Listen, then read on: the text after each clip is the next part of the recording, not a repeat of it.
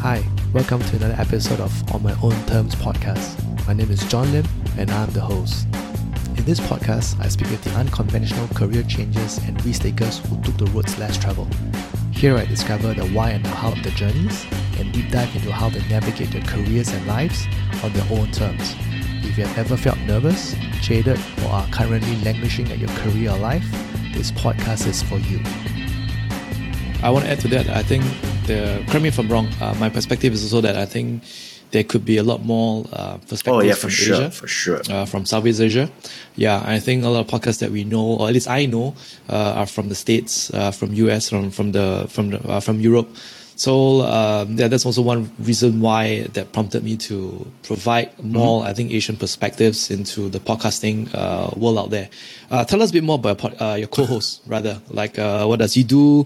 And because if you guys talk about business, then I think it's somehow related to the businesses that he runs as well. Okay, cool. So David, actually, he's a former agency owner.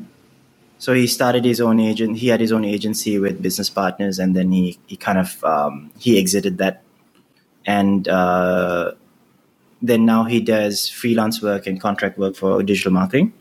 He's also an author, and he's doing a bunch of different things, like creating cartoons. He's a very creative person. So he actually works with me at Sync, and we do some we use him for like SEO and some digital marketing stuff as well, because he has a lot of experience in that. So he really comes in and helps with strategic. He does a little bit of training as well. So he trains, nice. Different companies in digital marketing and stuff. And that's also Sync does that as well. So we use him as one of our external trainers. Has the podcast brought it has actually brought in I wouldn't say a significant amount, but I was never looking to use it as an inbound lead generation tool. For me, it was kind of a way to get over the pandemic and kind of have a good conversation, keep in touch with a friend, and hopefully, maybe get a little bit of, engagement going, people talking about it. And then eventually, a year and a half, 2 years down the line, kind of translate that into business. I think I got my first client in the first 6 to 7 months. They heard one of our episodes. They kind of came to us. Nice. We've got a few more clients, a lot of leads. In terms of paying clients, a few who have come to us and said, hey, we want to work with you. You said some really interesting stuff. And they cited the podcast as a way that they found out about us. So I was like, this is amazing. I'm going to keep on doing what I'm doing, but it's amazing. So it's happening. People don't buy what you sell. Yes. People buy you. This is what I learned. I don't disagree with you. I'm just thinking if people are buying me, they're buying some really weird stuff. So I'm hoping they're buying what I'm selling. I'm hoping they're buying what I'm selling. Yeah, but I think your personality has got to do with the kind of work that you do, especially if your work requires creativity, right? Like exploring angles that no one has thought about before. It's not like you're selling a phone charger, right? Then they look for the cheapest one or a nicest one. So that's what I believe in. If you're in the service industry, sometimes people buy you more than what you sell. That's how I think about it. And is there any memorable episodes you want to share with us? So one of our most popular episodes was actually because David and I both come from an agency background. We were sharing horror stories about clients. We had to be when you work in an agency, you have to be very careful about clients that you talk about, because the industry is so small. People will kind of say hey, don't badmouth us. Yeah. So what we did was we kind of removed the names, but we started talking about real experiences that we had. And for some weird reason, actually not even a weird reason, I know why it happened, but it resonated really well with our audiences. And we got a ton of feedback and positive comments and feedback from people saying, when you talked about crying, I almost cried myself, because then they were sharing their own experiences. We were like, all right, first of all, we didn't expect there to be any listenership at that. It was quite an early episode. Secondly, we also didn't realize people would be super open to sharing all the horrible experiences they had. I think COVID kind of really opened that up for us. People listened and then shared. So that to me was kind of my most fun single episode, because it's just David and me. There was no one else there doing it. I would be remiss if I didn't actually mention that I've made some really good, I would say people who are good friends, acquaintances as well, through the podcast, and people that I know, and I feel confident enough that I could talk to them about something and they're happy to talk to me about it. That is, to me, almost as valuable. Because again, it's not a single experience. That's kind of the entirety of what we did. Because, I mean, I'm hoping you're seeing the same thing here, right? I'm not bullshitting. I'm not creating a persona. When you spoke to me before the podcast was recording, it's the exact same way I was speaking to you now. And the same thing when I talk to our guests as well. They see the real me before, they see the real me during. Spot on. It's quite hard to fake it through a 1 hour. Yeah, it gets really tiring. It gets really tiring. Fake it maybe. Yeah. And I think that's also the allure of podcasts, right? People could listen to how authentic you are. There doesn't always have to be one style of a voice or a brand that's out there. There can be many different kind of style, and I think people value authenticity these days. And I think that's what podcast has brought to the world. People with different personalities are able to have a channel now to shout about the things that they do. What has been the toughest part about running this podcast? It's a mix of finding the best guests, and I think it's also we had zero technical. So at the start, we had zero technical skill whatsoever. David was the one who did most of the production work, and he was pretty shit at it. I mean, we'll be very frank. You can go back and listen to our early podcast. It was shit. The terms of quality, I think, in terms of what we're talking about, was pretty cool, but our quality was quite bad. The second thing was, I was just going to repeat that one, was actually finding the right guests. Like, it's super hard to find people who, again, it's not qualified, it's not experts, it's kind of people who are be really good on a podcast. Because you have to have the energy, you kind of have to be able to, elaborate a lot more. Because some people, they're really smart, but they don't have that personality to kind of drive a 45-minute conversation. It's just too tiring. Yeah. So it would feel like we're kind of like, trying to squeeze blood from a stone. And then the third one actually is, honestly, was getting over the fear of just seeing yourself and talking and hearing your own voice. David and I both hate our voices. So I have a higher pitched voice than what I assume I should have. And David sometimes sounds like he's falling asleep even when he's like fully awake and really excited. So sometimes we're just like talking. I'm like, hey, David, you sound like you're dead. And he's like, you sound like a little boy. So we just had to remind each other that, hey, deepen your voice. David, up your pitch, sound a little bit more excited. So yeah, it's different. It's difficult. I've been trying to learn, right, about this craft, and I consume things like the books, podcasts about how to do a podcast, YouTube videos as well. I think that's where editing comes in, right? Because there's many styles you can do it, and that's why I like it in the way that you have kind of creative control on how the production, the end product is going to be like. And there's no right or wrong. It's not like a math, right? 1 + 1 = 2. So you can do it many ways. And that's where people do like mixing, sound mixing, sound design, just to make sure that it doesn't sound so mundane for the podcast.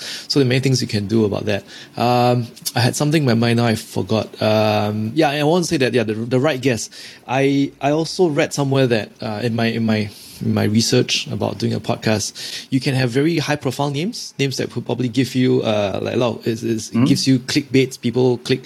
But if this A-list guests do not bring in their A game, they don't do prep work, they don't really care, they don't go over the edge to explain and elaborate, they're not 100% focused on giving the conversation, it could just end up being shitty. I agree. That's how I feel about it. So for me, I care about the preparation. I want to give my guests the due respect. I want to do proper research. I want to know bits about them, what they tell, what the profile that the public profile. I want to dig in, right, on things that maybe they don't tell the world about themselves. So I think that's where I want to give, because I respect that time. I don't want to, and I also respect people listening in, right? If all that we discuss can be found on your LinkedIn page, then why do I want to do this podcast, right? There's nothing new about it. That's why I think.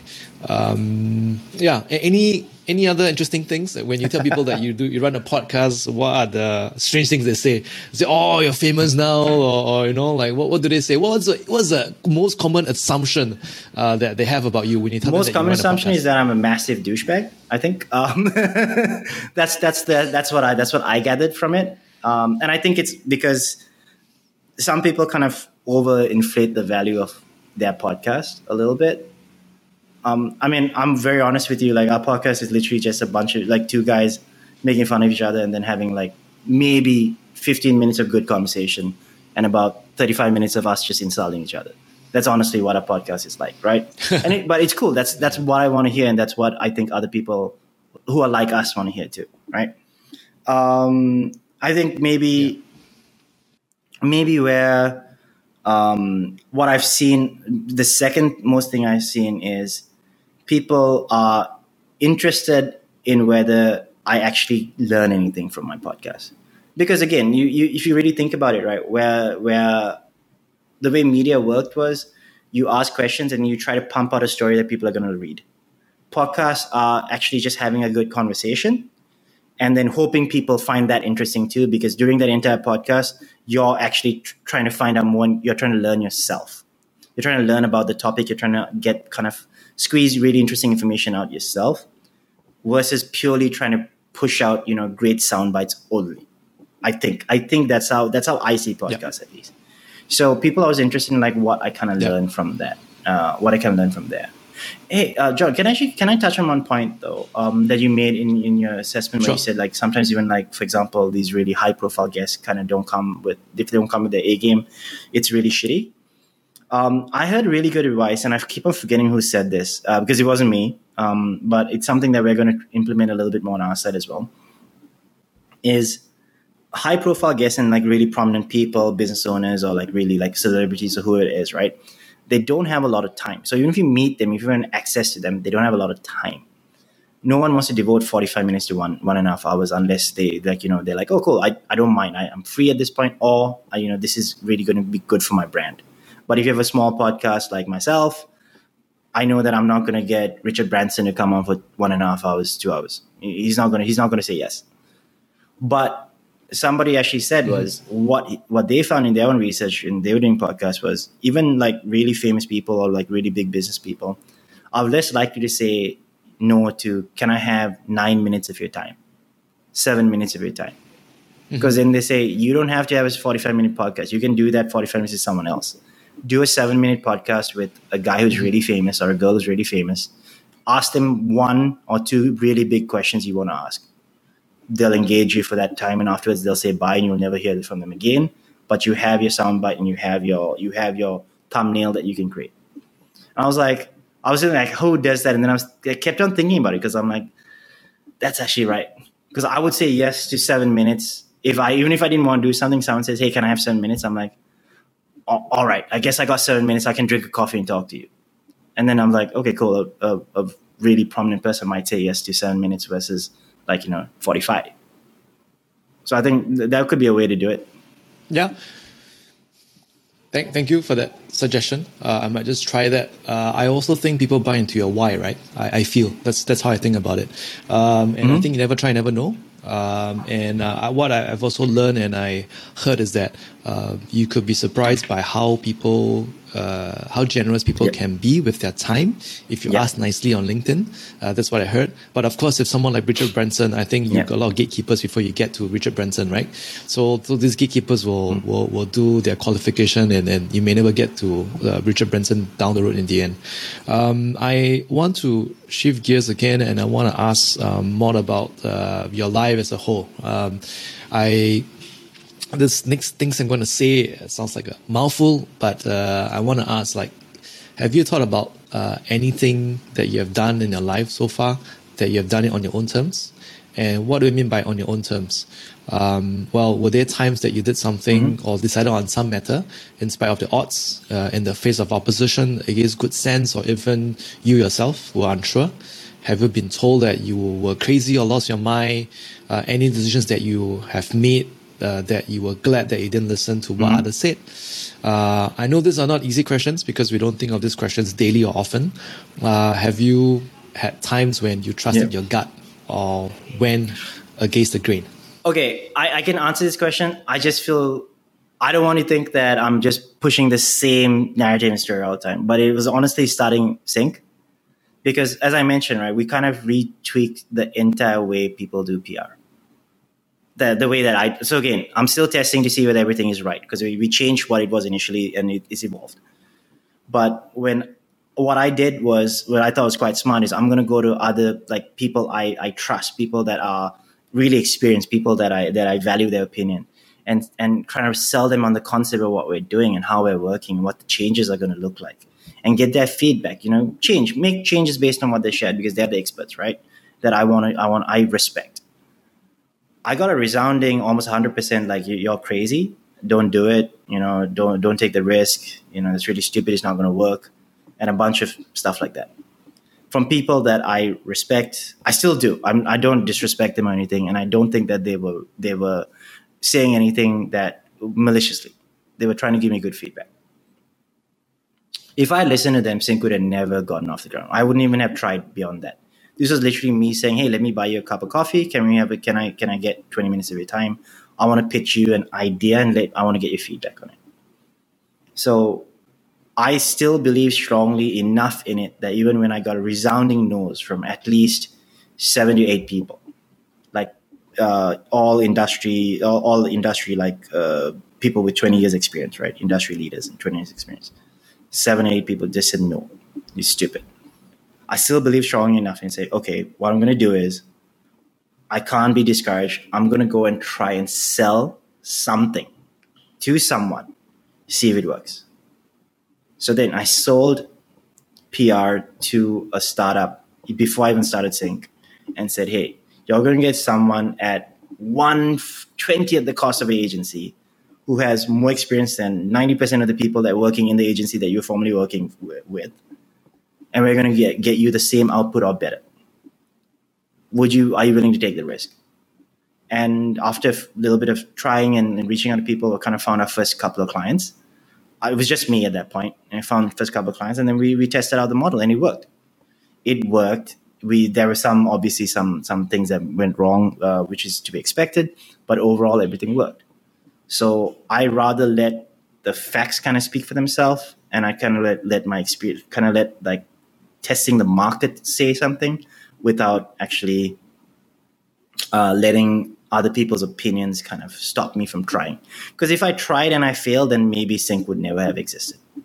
But I had enough confidence in myself and in my idea to kind of take a bit of a risk, jump in, see what happens.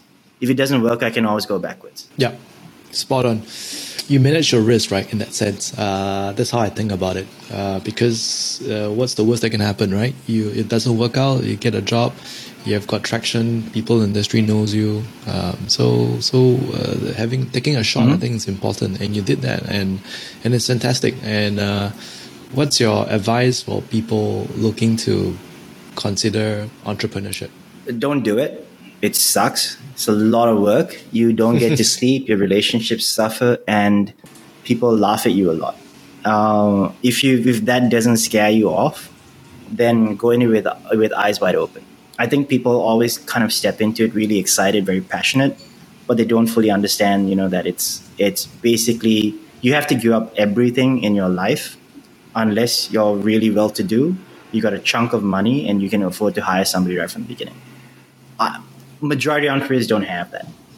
I think Singapore is probably in a slightly better position. Singaporeans are in a slightly better position because, they still have stability. They've got a place to live. They're not going to starve. But it's more like, are you willing to commit 6-10 years of experience into taking a risk and kind of jumping into something for maybe a year? It could be 6 months, 1 year, 2 years. Then it might just all come crumbling down. Sync, in my eyes, could end at any time. We've been there for 4 years. It could fail at any time. I'm not saying that it will. I'm not saying that we're doing badly. I'm just saying that I'm also cognizant of the fact that any business may fail. You're almost never too big to fail, apart from Alphabet, Google, and a few others. Spot on. What has been your favorite failure? Oh, all of them are so much fun. No, they all sucked. Okay, I wouldn't say that this is my favorite failure because I had the most fun, but I think it's my favorite failure because it was the right thing that happened in the end. So initially, when I started Sync, I didn't start it by myself. I actually had a business partner. That didn't work out. So that it it was a misalignment on what we wanted to do, but it was also, I think, I don't want to say bad faith, but there was some, I felt like we weren't on the same wavelength when it came to what we wanted to achieve, because I was maybe a little bit too idealistic and altruistic in kind of what I wanted to achieve. The other person was very much a, kind of a quick cash grab, which I'm like, I wouldn't do that. Like, it would make no sense. We wouldn't actually make a lot of money from it anyway, right? So I was like, what?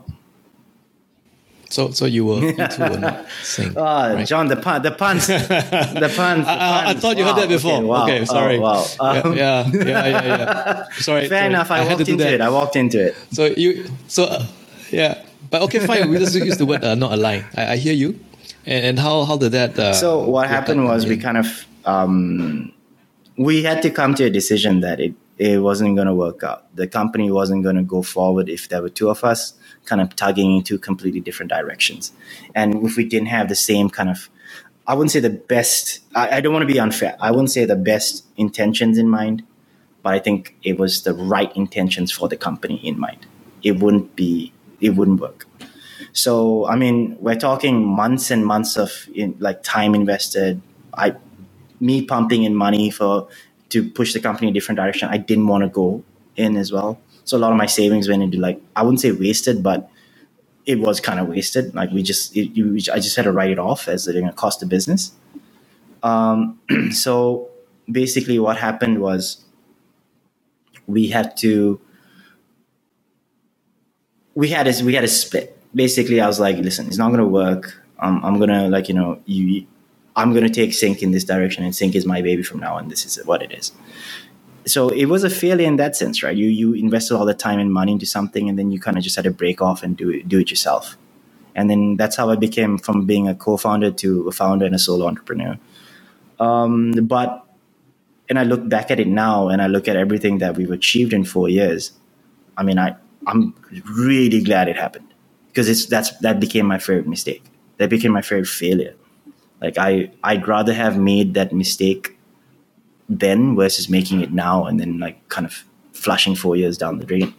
I've had guests who I think have some kind of similar stories, and I can relate to that. So and thanks for being candid and sharing about that. And I also think that, correct me if I'm wrong, it's not about right or wrong, but it's just about different perception, different intentions, different ideas of how to run a business. And some things like that is never right or wrong, who has a higher moral high ground and all that. It's not about that. I think different people have different perception of running a business. And sometimes you don't know it until you get the business together. Some people could just be better as friends, drinking and talking about business. And because they don't have the same idea of running a business together, they don't have the same vision of a business together, then that could be very terrible down the road. There could be a lot more heartaches, more tension down the road, and that's not going to be good for anybody. So it's a difference of opinion, and it doesn't mean that it's a right or wrong thing. So I totally understand that. And that's also why it's tricky, right? Because there's no right or wrong. Everyone is right in their own way. If you put yourself in the person's shoe, the other person's shoes, the person could be 100% right as well. So yeah, I 100% relate to that. I also want to mention this fact, right, that you are a Chinese, but you are born in Sri Lanka. Yep. You were brought up in Sri Lanka. Tell us a bit about that. I before I talked to you, I never knew that there was a Chinese community in Sri Lanka. So tell us about that. Tell us a bit more about. There's a Chinese community in every single country around the world. I mean, it's just true. They're like everywhere. Fair enough. Yes. There's a Chinatown wherever you go. Yeah. It's true. Yeah. I just didn't know that I would. There are a few of us here. Actually, oddly enough, I know of a couple more as well that are here. I mean, it was very different. I grew up during a very different time. So I kind of grew up during the Civil War. So I didn't even realize that. I didn't know. So if you only grew up in one kind of way, you only realize that this is your life. This is kind of the way it works, right? I didn't have like a scary life. I like quite a nice life. My family lived in a good part of town. Like we were all kind of good, but there's always an underlying sense of fear and stress kind of happening in Sri Lanka at every given time. Now Sri Lanka is going through a bunch of shit as well, so that's awesome. I grew up in a different mentality versus what you can say in Singapore. So I'm Chinese, but I never really identified too much with being Chinese. I'm not ashamed of it. I don't think I'm anti-Chinese in any sense, but I didn't grow up in that same kind of Chinese identity, because a lot of Singaporean Chinese I speak to, they have some form of Chinese identity. Even if it's not like China, it's Chinese of some sort, right? I didn't have a lot of that. Yeah.